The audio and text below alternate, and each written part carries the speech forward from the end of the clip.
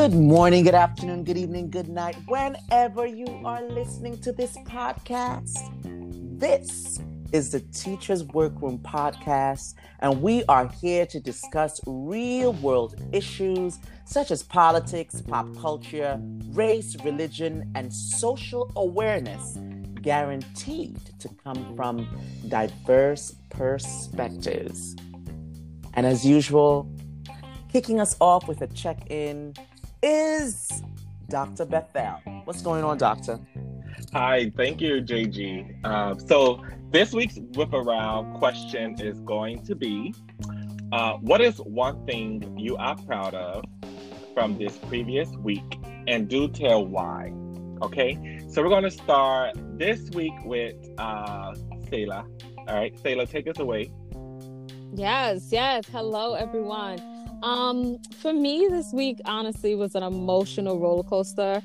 And I'm proud of myself for allowing myself to bounce back, you know. And Aquarius in nature, Whoop, whoop. we don't do well with emotions. We don't know how to interact with it. We don't know how to deal with it. So just giving myself space to do that, I'm really proud of myself for that.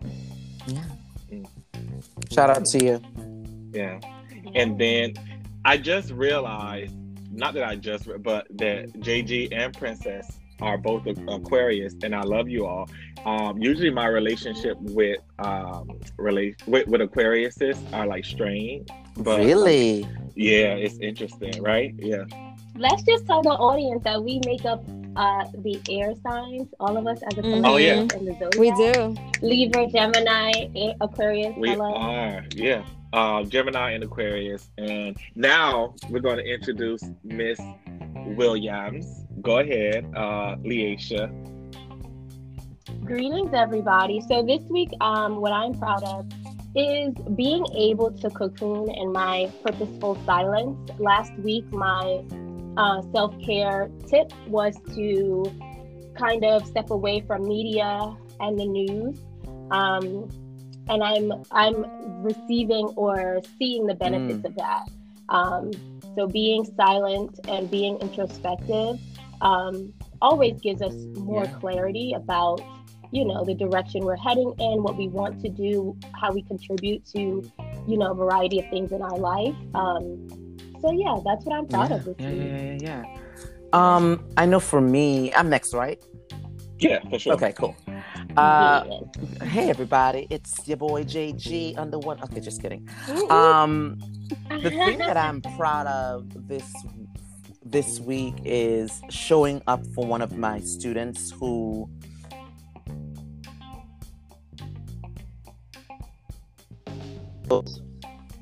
Did everyone hear me? I'm sorry. Did I cut out or anything like that? Just a little? Yeah, Okay, sorry. So what I was saying is that one of the things that I'm proud of this week is showing up for my student who is transgendered, right? And realizing that my presence there was creating like a safe environment for that person without even like saying anything, right? But the moment that I walked into the room, yes, I was in the building this week. The moment that I walked into the room, I can literally see the student breathe a sigh of relief or a breath of relief that, oh, someone else at this school is part of this community that I'm part of. I'm going to be all right. And I can literally see the anxiety being put to rest by just me showing up in that space at that time with that student. So that's one thing that I was reflecting on this weekend, that, you know, sometimes we're just not aware of the power and the influence and the impact that we can create in our students' lives just by showing up authentically as who we are, you know? That's beautiful. Yeah. Wow. Oh, wow. Yeah, that's so powerful, JG.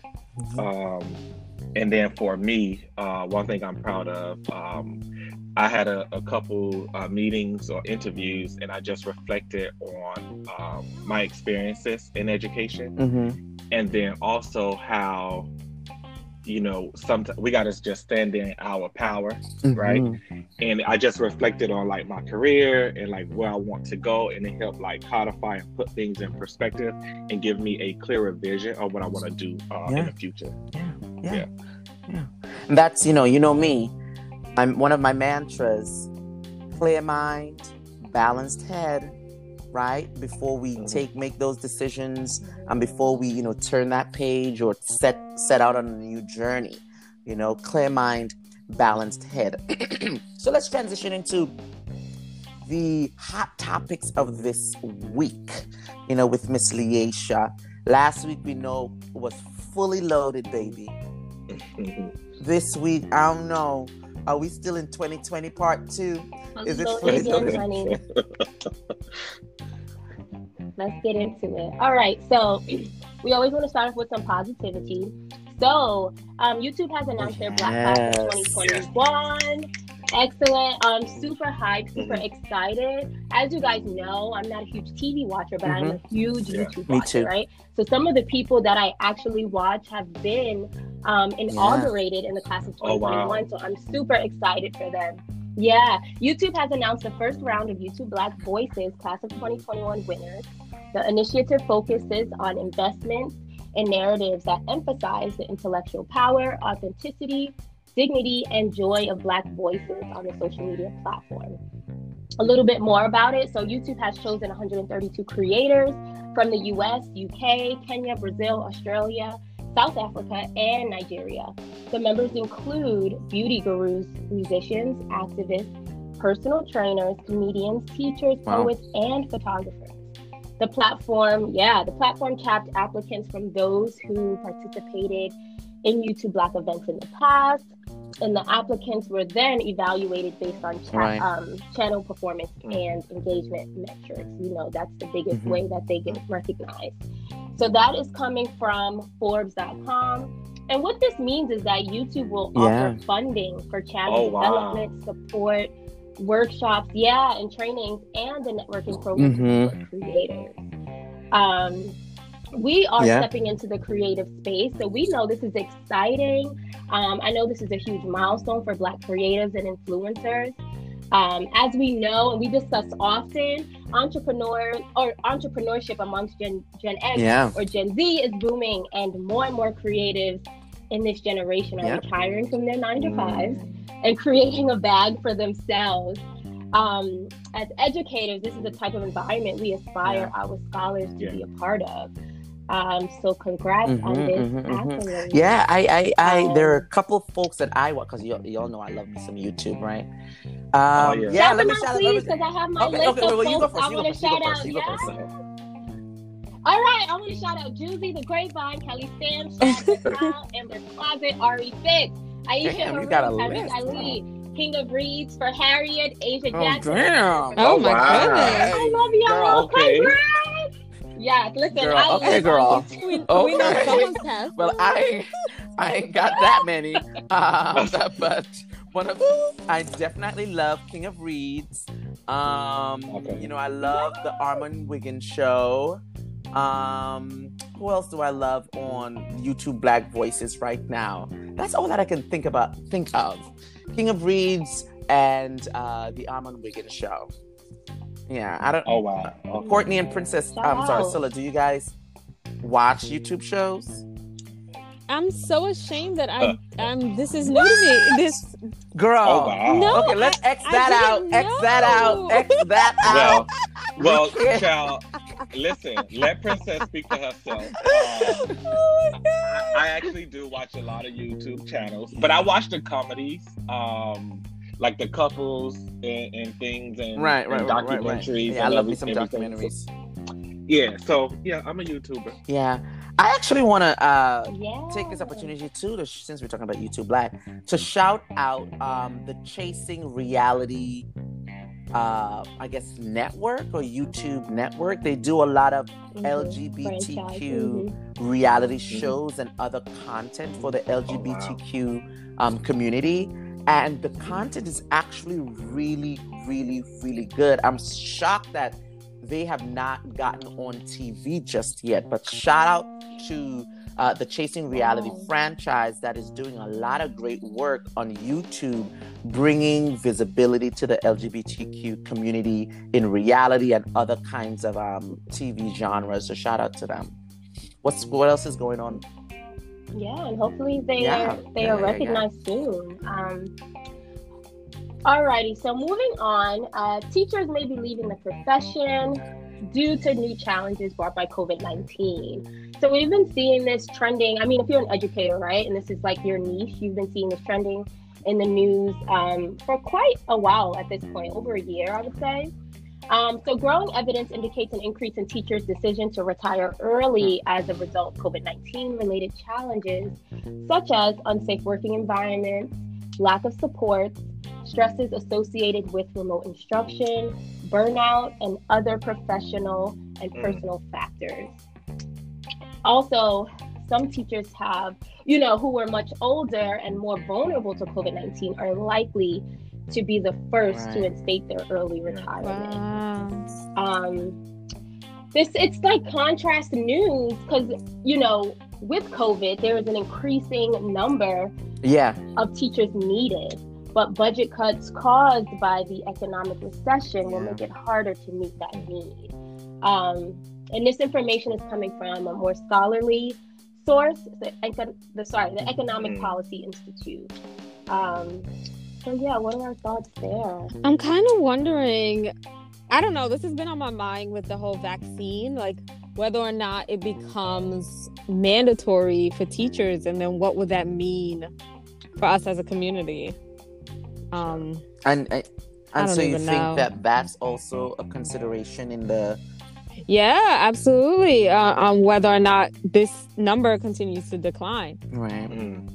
I think that this is expected, to be quite honest with you, because the pandemic and all the disadvantages that it came with and losses compounded further the challenges that educators face, right?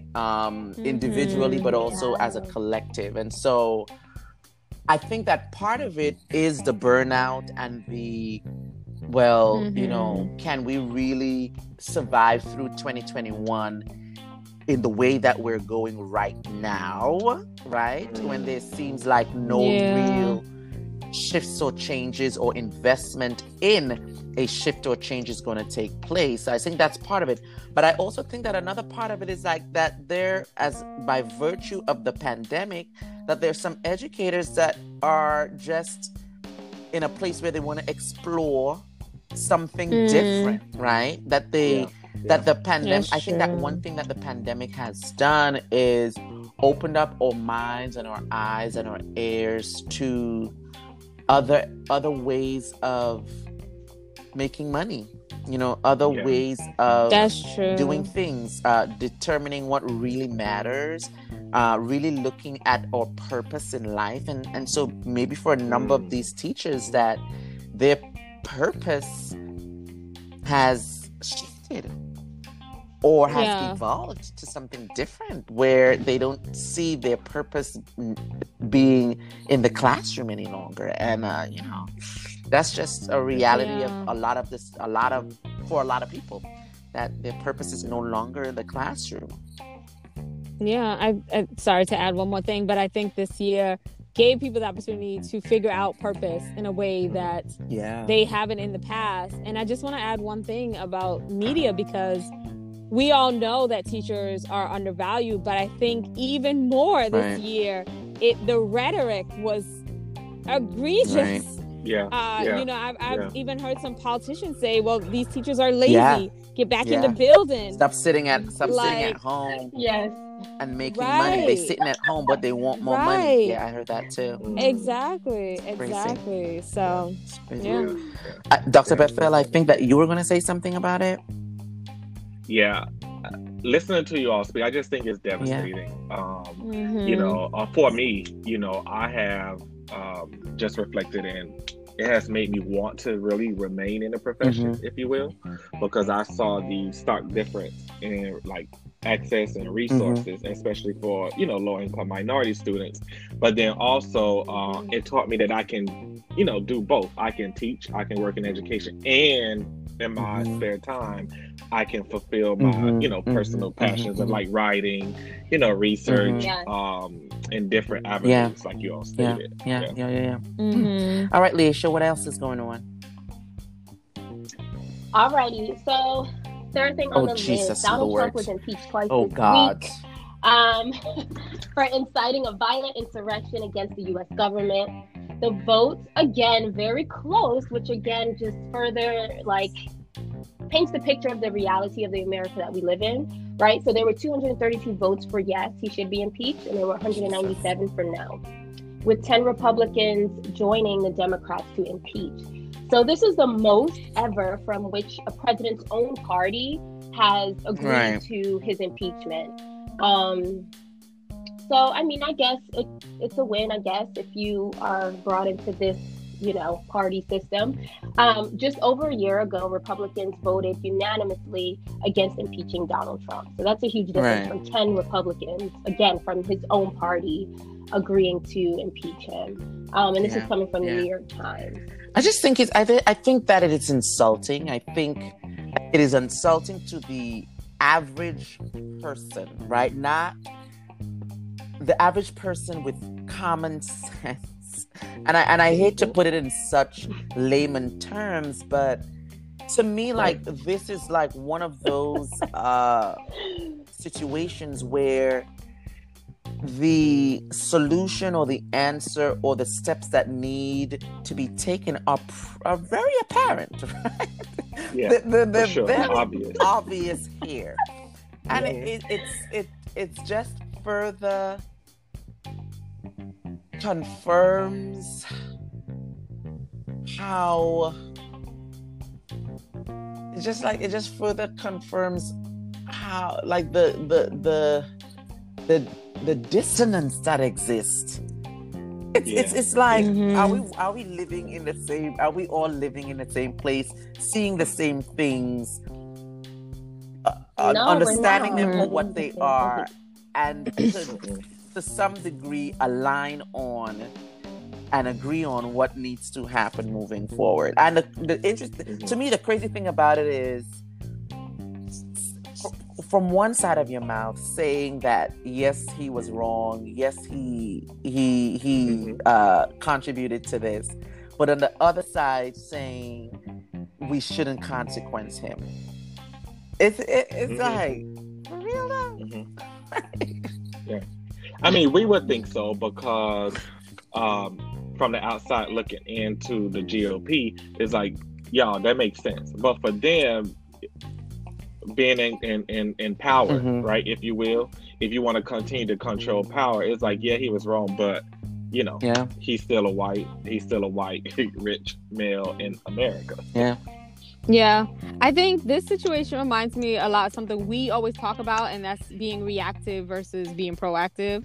And I think this all boils down to a reactive situation. We've seen this for the last 4 years. Like, we waited multiple times until like major things happen, and like, okay, impeachment.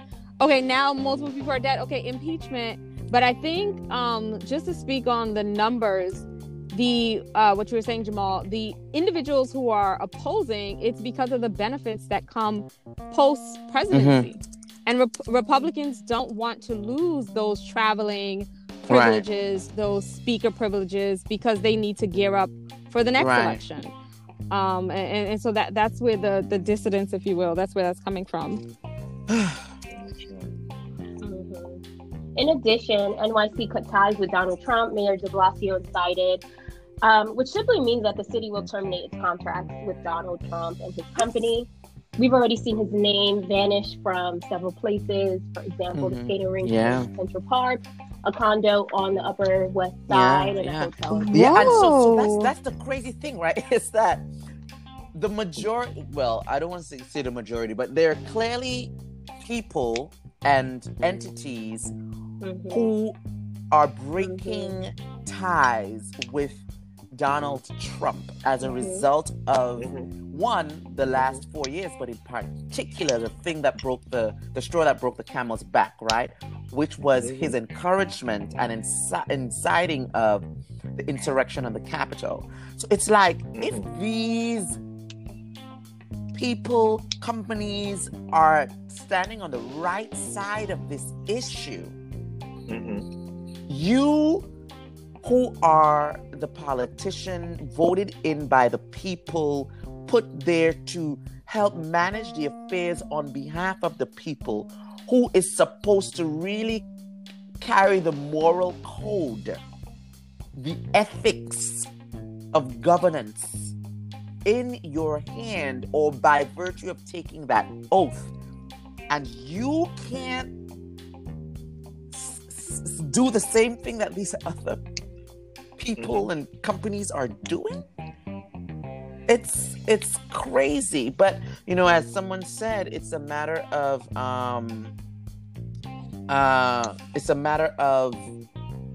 it's a fight to hold on to the power and privilege. It's like almost like a desperation, a desperate grasp at the straws of power and privilege, right? It's almost, we brought this up last episode, this idea of fear, right? And acting or reacting on the fear, but the fear that they have is the fear of quote unquote losing. Yep, losing power. Losing the power and the privilege, right? That comes with their identity. So it's like, if it is that I don't have the power and privilege that comes along with being who I am physically, then who am I? Right?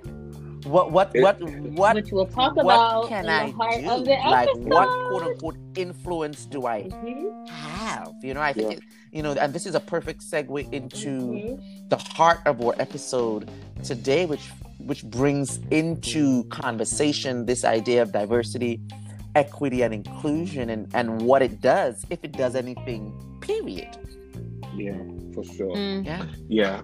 Speaking of which, we spoke a lot about different avenues, right? So JG spoke about like the LGBTQ community gaining traction in like different spaces and, making aware. So in our workspaces, we hear a lot about diversity, equity, and inclusion. And in my previous experience, I have seen that managers, bosses, and even staff have different variations, experiences, and understandings of what diversity, equity, and inclusion is, right? Right. So, according to UC Berkeley, diversity has been defined to include, initially just religion and race. So now, in 2021, it has been expanded and broadened to race, sex, socioeconomic status, background, and even, learning, abilities and disabilities, what have you, right? All the identity markers. Every identity marker, known to human at this point, it is included in that. And then when we speak about equity, meaning the fairness of a company's policy, the rules they apply to every citizen or every staff in that community or organization. And then lastly, inclusion, right? The access of each member within that community, organization, or society to all of the resources, right? So with our experiences as Black teachers in diversity, equity and inclusion, we have had, for me, there have been times where it has been traumatizing, right? It has been triggering, which further led me to then, step into a role to lead DEI for my staff, right? When I was on leadership team. So, just for this time, I want you all to recount your experiences with DEI personally. And then, speak about your experiences, speak about your expectations initially and how they probably have changed over time, what you expected from your managers, and how to support you, with DEI issues, if you will. Who wants to jump in? Yeah, I don't mind. I'll jump in because I think Courtney, Dr. Bethel, you said it right. It's triggering. Triggering is the key word. I personally, I have not had a good DEI, sorry, change of terms, experience. I think for me, one of the major things has been teaching white people how to treat us. Right. And it's become an hour or more conversation about, here's the aggressions that you've done to me this year.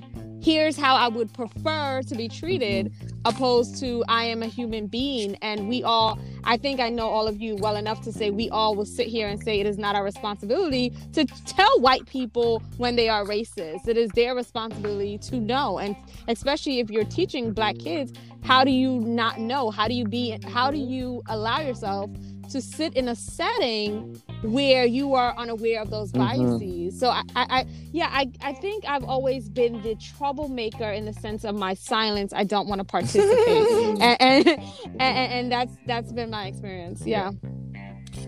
For me, I actually, and I think I might be the outlier here among the four of us, but I actually love DEI work. Whether it goes really well or really bad, right? I think that it is work that is necessary. It is necessary work, and I actually compared the work that DEI requires. I compare that to the work that Iyanla Vanzant does to some degree, right?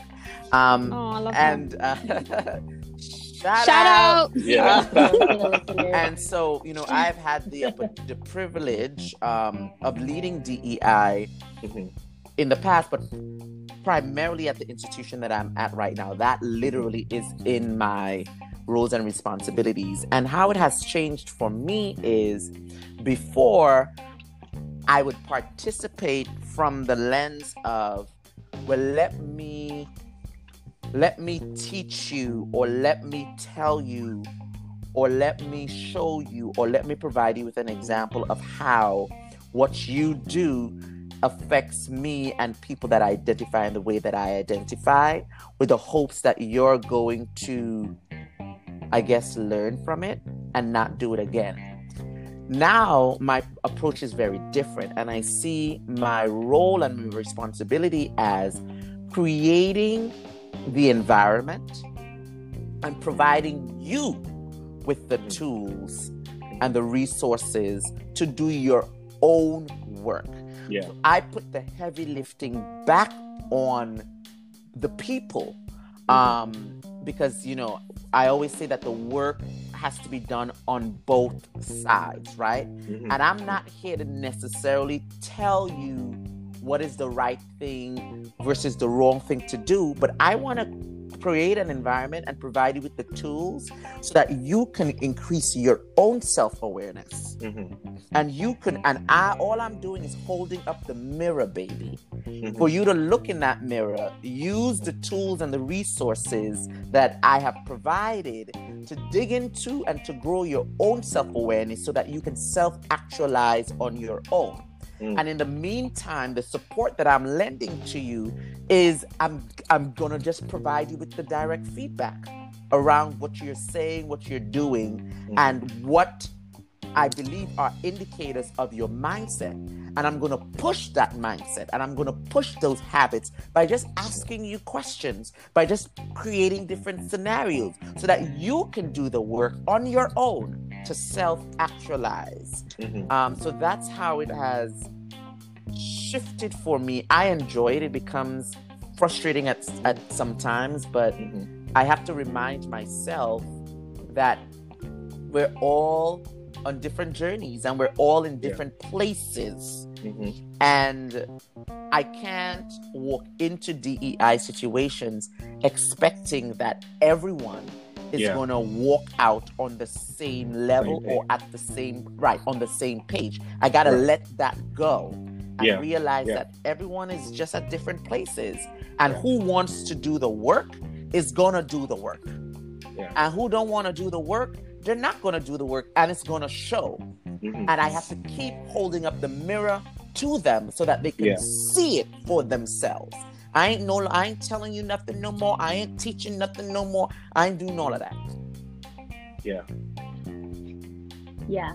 So for me, I would say I also have had a shift. So going from working in a white space where a majority of educators who were respected were white, but the population of the school, meaning the kids who were being educated, were Black.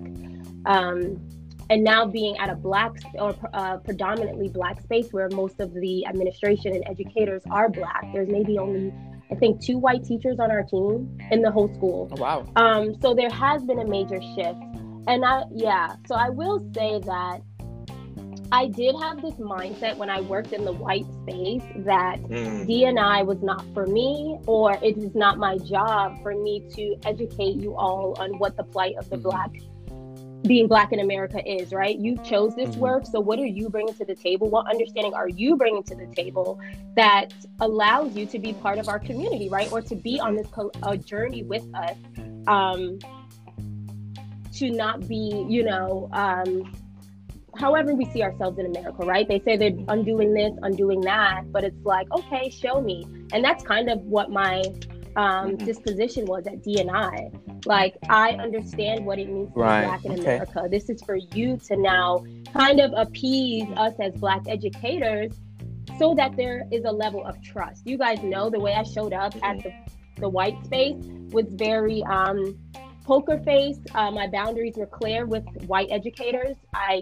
We work together, and that's pretty much the extent of our relationship. Very clear, right? There was never I think a white educator at that place would never be like, oh, me and Leisha are XYZ. It was just like, no, we work together. This is what she teaches, and I teach this, and blah, blah, blah. So I do want to recognize what JG is saying, in that everybody is on their own journey, right? Even though, so our diaspora is large, even though, I may identify physically with a lot of the students that I'm teaching, doesn't mean that I immediately empathize or understand the journey that they're on, right? A lot of our scholars come from living situations that I don't have the experience of coming from. So even that's something that I need to learn about, or need to educate or do the self-work to understand, hey, Leisha, this is a situation where it can't be no nonsense because this scholar didn't, eat dinner last night, or this scholar's thinking about where they're about to go to sleep tonight. And for me, it would just be like, doesn't matter. You're in class, you have a Black educator, there is no excuse. There's no excuse. You should be learning. I look like you. Representation matters.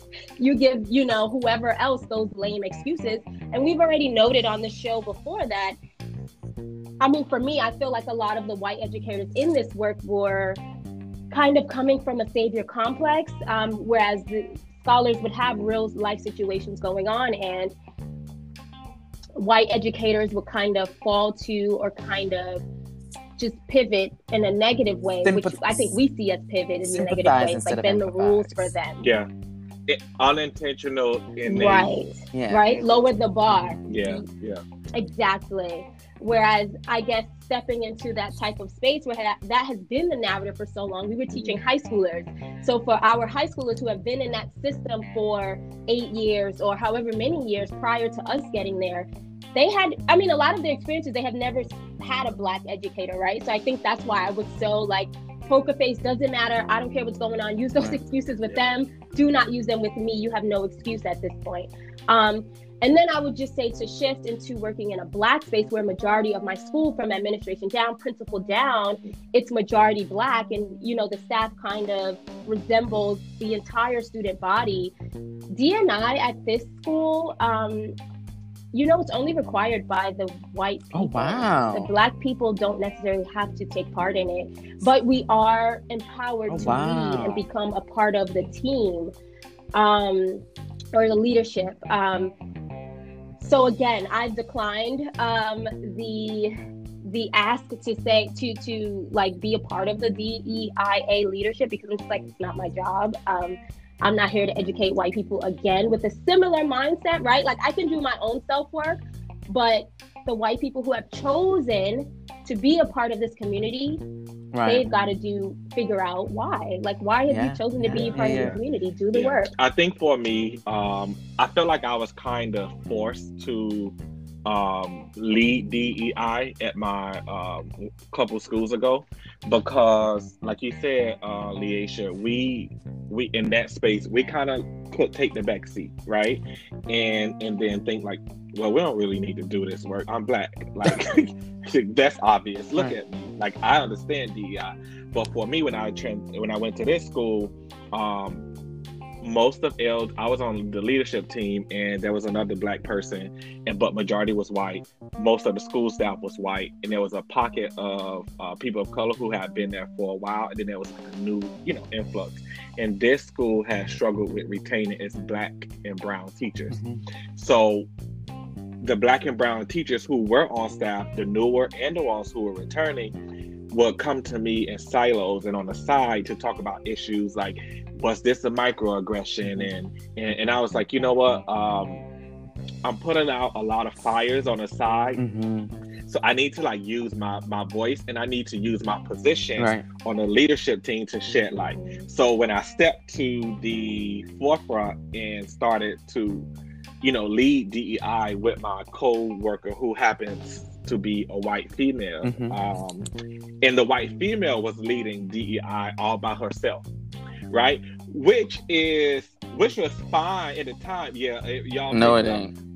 I mean, the thing is, let me tell you why. Yeah and no, but let me tell you why. Because no other person of color had stepped up to the plate. Okay. No other person of color had been required. So this person, the white coworker, she was very well aware of her privilege, of her power. She wasn't on leadership team, but she was aware of how her privilege and power played out in the school, in society, and what have you, right? So, like I said, I partnered with her to bring those issues to the forefront, and we were able to uncover a lot of trauma that the people of color on staff had endured for years, y'all. And with that being said, we would have to meet, my co-planner and I, we would have to meet with our principal, who happened to be white, right? And sometimes we would get into it, and he would try to control how the D&I sessions would go. He would say, like, what are you all going to say? And say this and do this. And I had to say, no. You don't reserve the right to tell us what's going to happen in DEI. And that, in other words, he was trying to protect white folks, and their feelings. And I explained the purpose is, if you're uncomfortable, you have to sit with that uncomfortability, right? You are on white people are on a continuum of racism as much as Black and brown people are on a continuum of oppression, right? Because we who are of the subjugated race, there's a lot of trauma, and you have to pick and choose when and where do I speak up. How do I support? I need support, but then I also must support my colleagues, must support my students. So I have to be aware, and I have to be strong, But I think more so, we're all saying, is basically, do we need another diversity, equity, and inclusion like PD in the session? Like, do we need it? And then what's our role, right, in those sessions moving forward? I think it's absolutely needed, right? And I think that for a long time, DEI work has been focused primarily on race. Which, of course, is at the top of the list of categories of oppression, right? And to harken back to what Dr. Bethel said in the last episode, in that America has had to, the thing that America has thrived on, and as a result, therefore had to sideline its real issues that it's facing. The thing that it had to has been riding on all these years is race. So of course, by default, when you step into a DEI situation, the first thing that you're thinking about is race, right? I have approached it a little differently more recently, and I've approach it from the perspective of developing empathy. Very similar to what Leisha was saying, right? That where she's at right now, because there's predominantly Black and a staff of color, then, you know, it kind of lands differently. We're all pretty much identifying in similar ways. However, we're still different because we are diverse. So how do we have this DEI conversation in a way that everyone can realize that they have a role in this diversity, equity, and inclusion being successful? Especially, and the operative part of DEI is the inclusion piece. Yeah. And so it's easy for a person of color to say, well, shit, you know, this ain't for me because I'm Black and I'm oppressed anyway. Yeah. But then when we really look at the diversity that exists, you might be Black, but you might be Black and heterosexual, while the person sitting next to you is Black and homosexual, right? While the person, you might be people of color, but I'm Black and you are Latino or Latina, right? Yeah. So it's being able to help people see that there's still diversity and difference that exists among all of us. Exactly. And we all have unconscious biases. Even as a Black person, I have my unconscious biases even against my own race. So it's, okay, let me dial back the passion. But it's important, though, through the work. So for me, the work is now less about just the race and more about the self-awareness, realizing that you too got issues. You too got unconscious biases that you need to work on. So when you're walking down the street and you see two males holding hands, that your mindset doesn't automatically go to that fixed belief that you have about homosexuality, right? But that you're able to say, you know what, JG, those people face the same kind of oppression that you face by virtue of your race. So you gotta dig deeper and realize that by you having certain kind of biases against them, you are contributing to the inequity in the DEI. You are contributing to the lack of inclusion in the DEI, right? That you're not really fulfilling the diversity, equity, and inclusion. You're sticking to the D in all of that, which is the diversity and recognizing that we're all different, but you're not doing the work to create the equity and to contribute to a more inclusive environment for these people that are different from you. From all people, right? I think it is, to chime in really quickly, is by all means, when we think about D&I, we're not saying it's white people's fault, right? Right, what's going on in our building, in our like personal life. So I think that, like you said, the more dominant race. So let me bring it home. So when you think about DEI, sometimes white people are like, oh, this is going to be a blame session, right? We're gonna sit through this, and you all are gonna blame us for past, present, future, for slavery, right? honey. Okay, right? No, that's not what this time is for, right? But then, like you said, JG, around when we sit through the DEI sessions as well, where the more dominant group is heterosexual, right? The person who identifies as homosexual is not saying we are blaming you all. Right. It's your fault that XYZ is happening in different sectors. No, right? So I think it is, like you said, it is the work. And it's almost like religion, if you will, certain religions where people pick and choose. We'll follow this, but we won't follow this, or we'll accept this and we won't accept that. Right. Won't accept that, right? So I think, like you said, it has been thrown in all together. You know, all of the issues have been thrown and not bucketed out together. They've been conflated, and we have not been able to identify each, like call each one by name, right?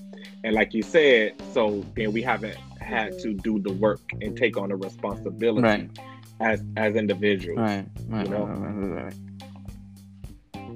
Yeah, I agree with what both of you are saying. I think, so the question is there still a need for DEI conversation sessions or trainings at our school? And I think there always will be, right? Because as we see we're a part of a progressive world, right?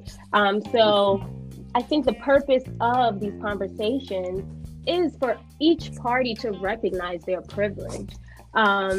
Everybody's coming to the table with a variety of privilege or a host of privilege, and it's just a hierarchy.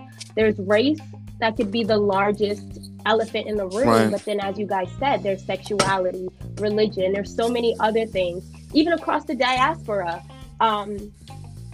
Africans coming from Africa, you understand what I'm saying, versus African Americans, Caribbean Americans. There's always going to be a hierarchy, and everybody will recognize, Yes. should recognize their privilege. I think Yeah. that's the overarching purpose.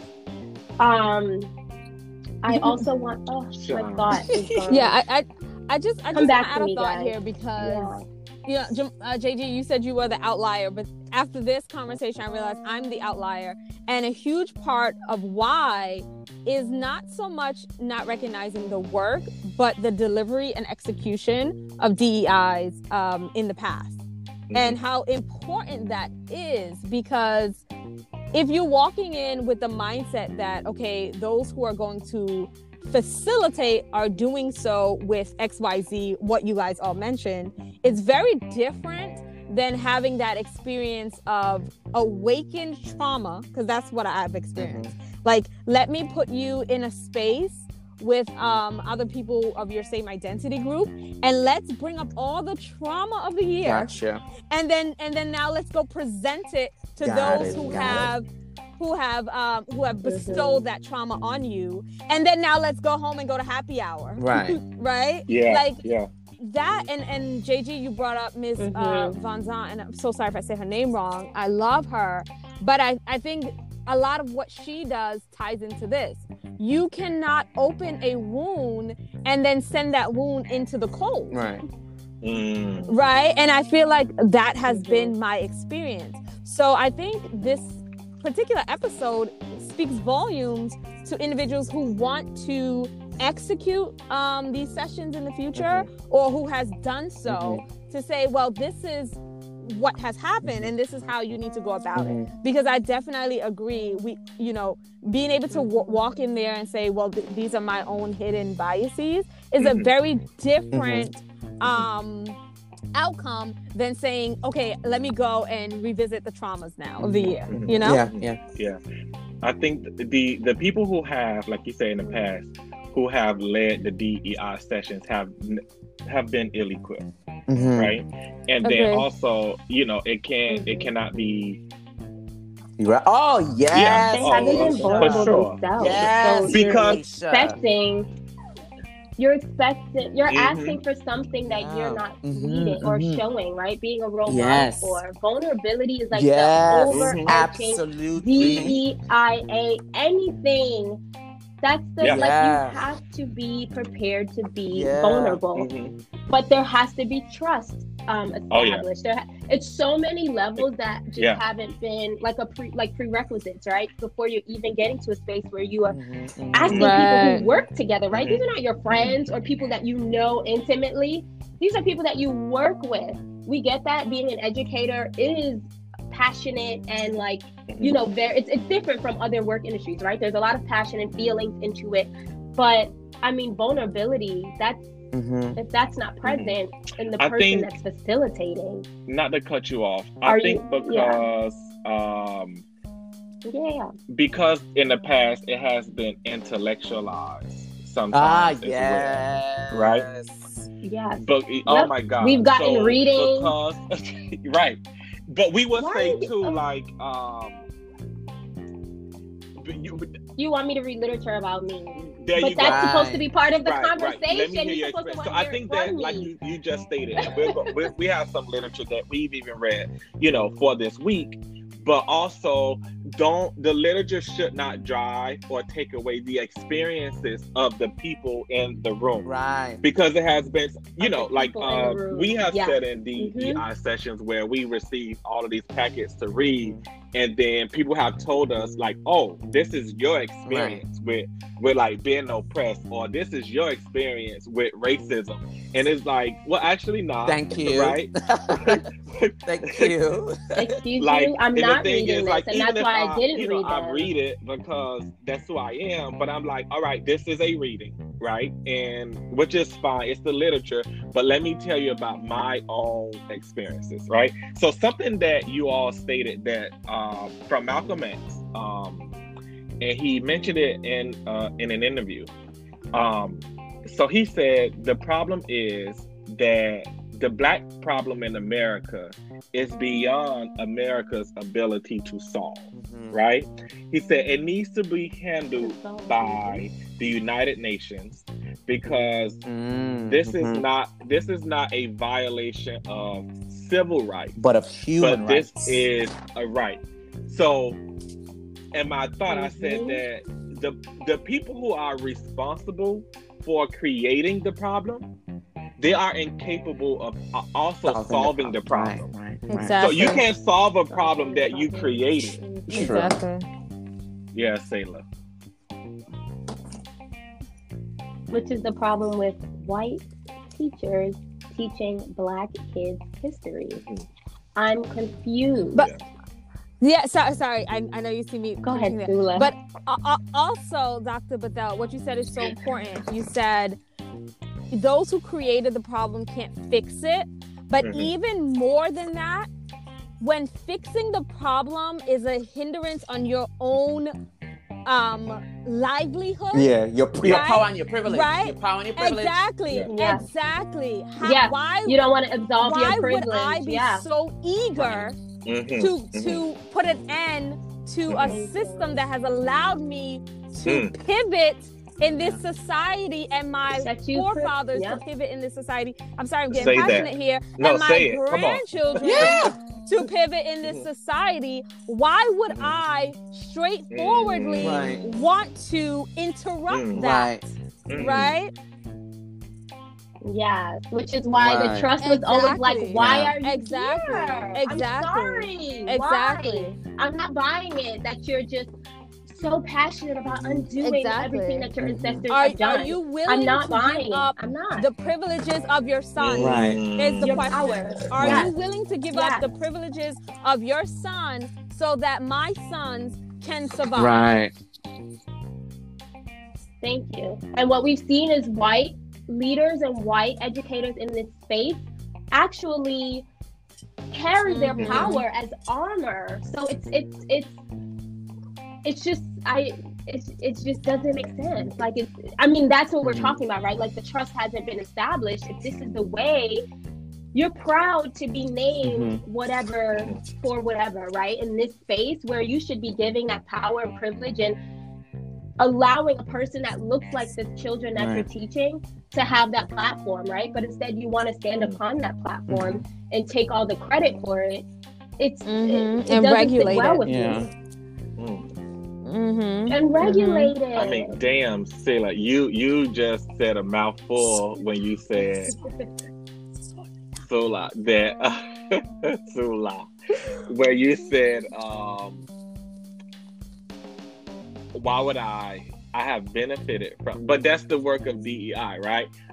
I have benefited from this system for so long. Why would I then work to undo it, right? Which brings us to, the last question, something posed by, Baldwin in his essay, A Text to Teachers, right? Baldwin talks about the responsibility of the Black educator. And this is many, many years ago, which is still relevant 1963. to today. Yeah, which is relevant to and we're talking about the same issues, right? So, what is our responsibilities as Black educators is to, and we mentioned this in the first episode, is to, we have to be willing to risk, and risk it all, right?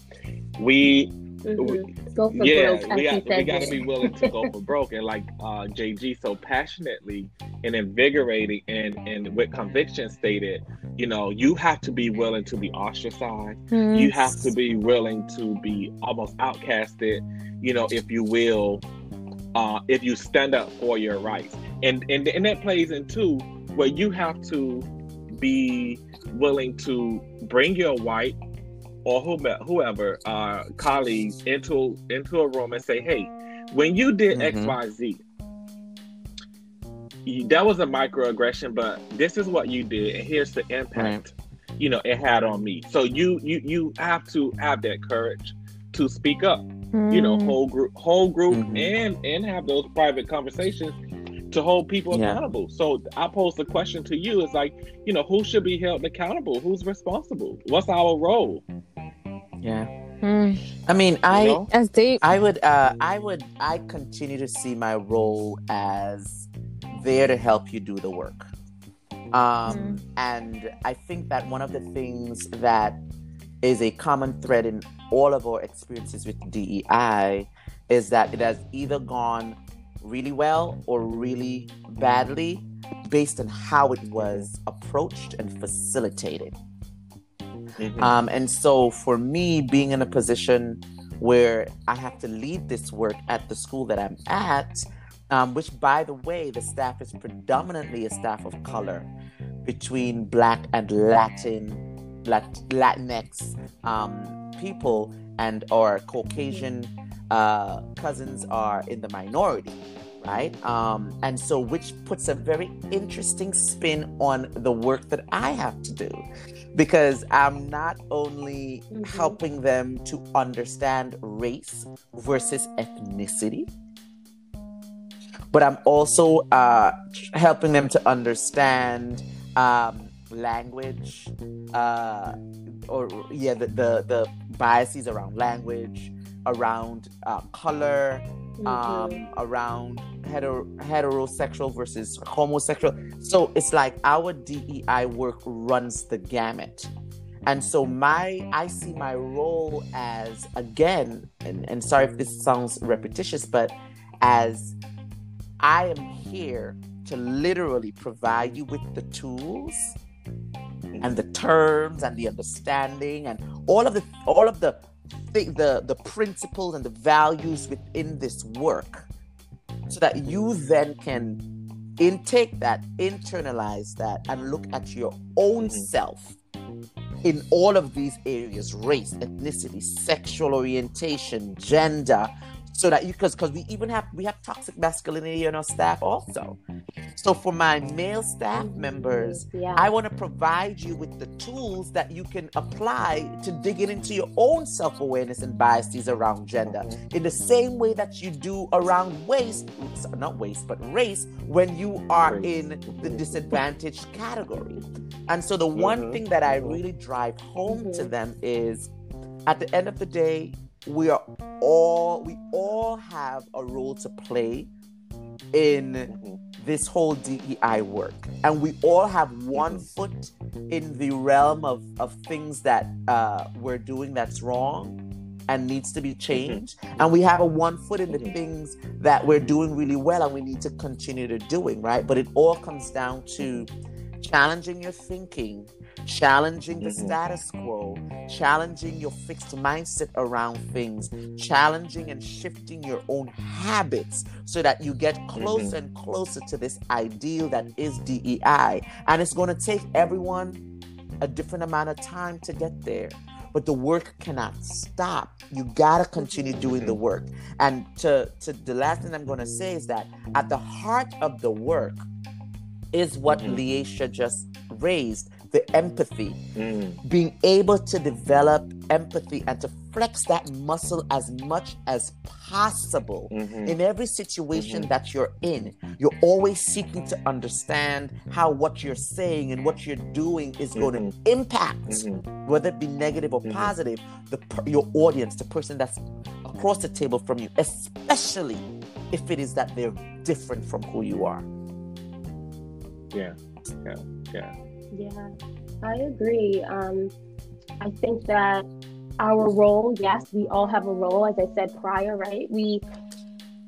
As we are oftentimes a part of the subjugated group when it comes to race, like Jamal said, if we're in a setting similar to like where I am and where Jamal is, where the majority is the POC or people of color environment, race now becomes not the most prioritized thing to talk about when we're talking about differences and biases. Like we said, there's a hierarchy, right? Like I think the newest one for me or for where I am is pronouns. That's a learning that Yeah. you know, we're in a progressive environment, and now there's a new thing, and we have to actively be able or seek to understand and empathize with the person sitting next to us. I was going to say, and then I caught myself because I am a reader and a researcher, but then I can't call out white folks for basing their knowledge on people of color's experience through literature. If I'm then going to say, oh, I read James Baldwin and I read Audre Lorde and I know about the plight of being homosexual and being gay and being lesbian in America, like having the double, what do you call it? The double not a double standard. It's like not a double. The intersectionality. It's like you're being oppressed twice, right? Like your intersectionality, yes, of oppression, right? I can't use that as a basis. Sure, right? You can read to gather more people's experience, maybe at a different time frame in America, but the work truly and really is in having conversations where the biases are removed. And I'm literally listening to gain understanding of what your experience is when you're in a situation where the majority of your team is heterosexual. Now you are not, you know what I'm saying? There's another layer of oppression there. And I think that's part of the work, right? Like educating yourself and just recognizing your privilege, even in those small instances that are not always the prioritized privileges. Yeah, I want to piggyback there. I think one of the most important things I heard just now from Leisha is the conversation. I think that shift has to happen, and when it does happen, I think the role is to listen and to be a listener. So I think what you said before, Dr. Bethel, is, you know, let's continue to have the literature. Literature is very important, and Leisha, you just backed that up.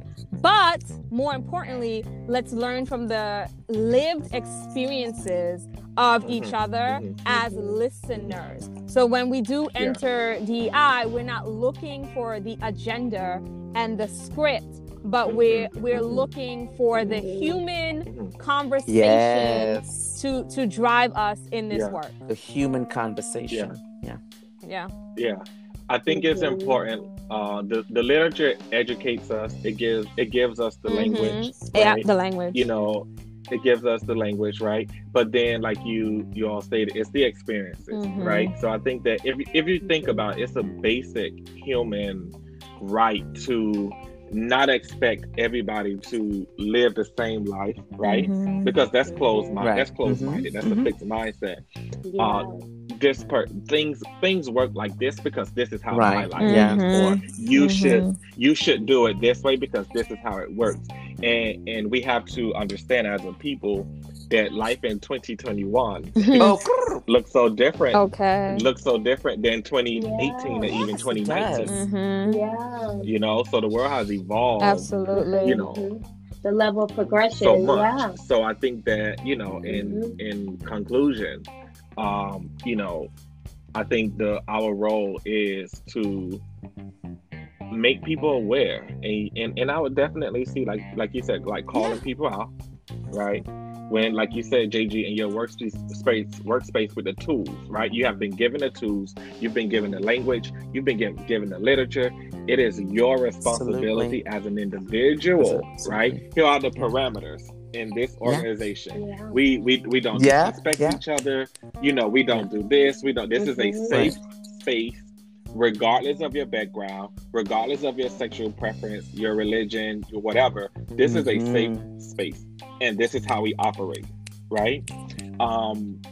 And we operate within those parameters in this workspace. So just in a final thought, like a quick whip around, and then we'll segue into the homework. Any lasting thoughts? Let's start with you, Leisha.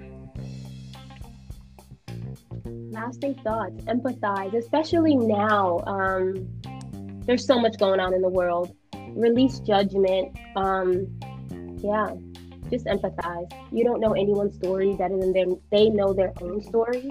Don't write the narrative for them. That's a lot what we teach kids in literature, is that we want to read from authors of color because for so long white people have written our narratives for us.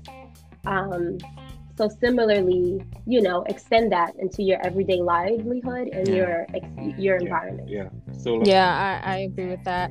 My final thoughts is what I said before, like engage in the conversation. And, I've learned so much. It's crazy. This hour talking to you guys, I've learned so much more than I probably have learned ever in a D&I session. And that speaks volumes. And so again, engage in the conversation outside of DI, like just on a regular basis, so you can identify what your biases are and how you can engage in this work. Yeah. For me, it's do the work. That's my thing. Do the work. Raise your self-awareness. Push and grow your mindsets. Shift your habits. Those 3 things, and I'm gonna say them one more time. Do the work. Raise your self-awareness. Push and grow your mindset around everything, and shift your habits accordingly. Yeah. My final thought segue into our homework for this week is do a self-reflection this week, right?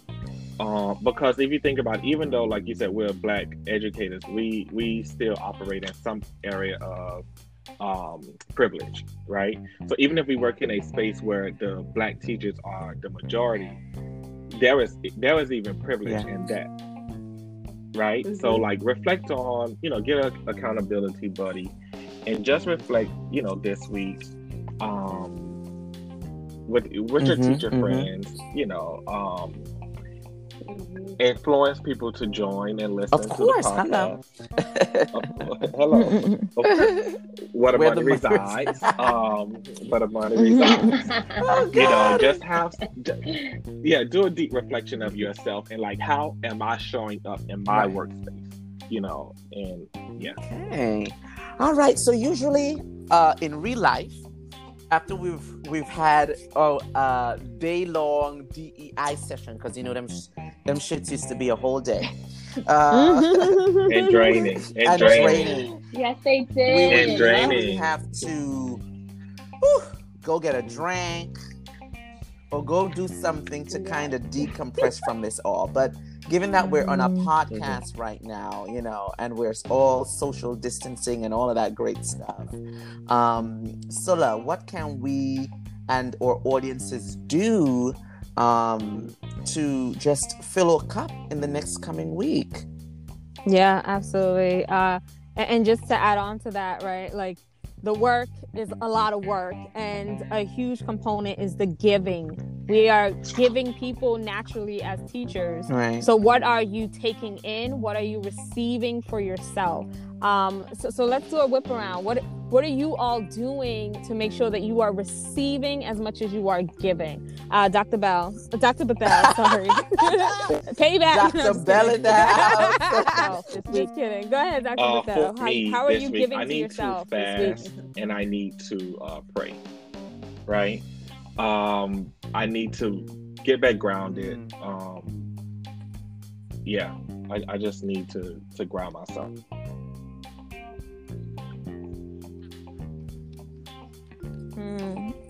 Absolutely. And Leisha, how are you giving to yourself? So coming out of my silent, or I should say continuing my purposeful silence, I am nesting. That means I'm restoring and cleansing my space. I think that lends itself well to internal reflection, but also your space needs to be a reflection of how you're feeling in the space that you're in. JG, what you doing? For me, I want to listen more this week. I want to listen more so that I can understand the alternative perspectives on things, right? Because for me, I believe that a lot of conflict comes out of misunderstanding. And so for me, I know that in order to learn, I also have to listen and listen attentively, so that I can just understand whether or not I agree, understand just like different perspectives, and in so doing, learn people more so that the work that needs to be done can be done, in an informed kind of way, knowing that I understand different people more. Yeah, and I'll just close out there with saying, make sure that you are consciously thinking about your emotional and mental well-being and self, and how you are, how you're taking care of those components of who you are. Right. All right. So again, make sure that this week you are filling your cup as you're filling the cups of those around you. All right, ladies and gentlemen. How are you filling your cup, Stella? I did. By being aware of your emotional well-being. Sorry. Okay. All right, folks. Well, this brings us to the end of yet another Teachers Workroom podcast. Be sure to follow us on Facebook and Instagram at the Teachers Workroom Podcast. And our podcast is now available on, drum rolls please, Apple Podcasts. Make sure that you subscribe to us on Apple Podcast at the Teachers Workroom Podcast. We are also on YouTube. Again, at the Teachers Workroom Podcast. I know you can't forget that name. And the podcast is also available on Google Podcast, Spotify, Breaker, Pocket Cast, and Radio Public. So until the next time. Bye, team. Bye. Peace, love, and light. Bye. See you next week. Ciao. Bye, guys.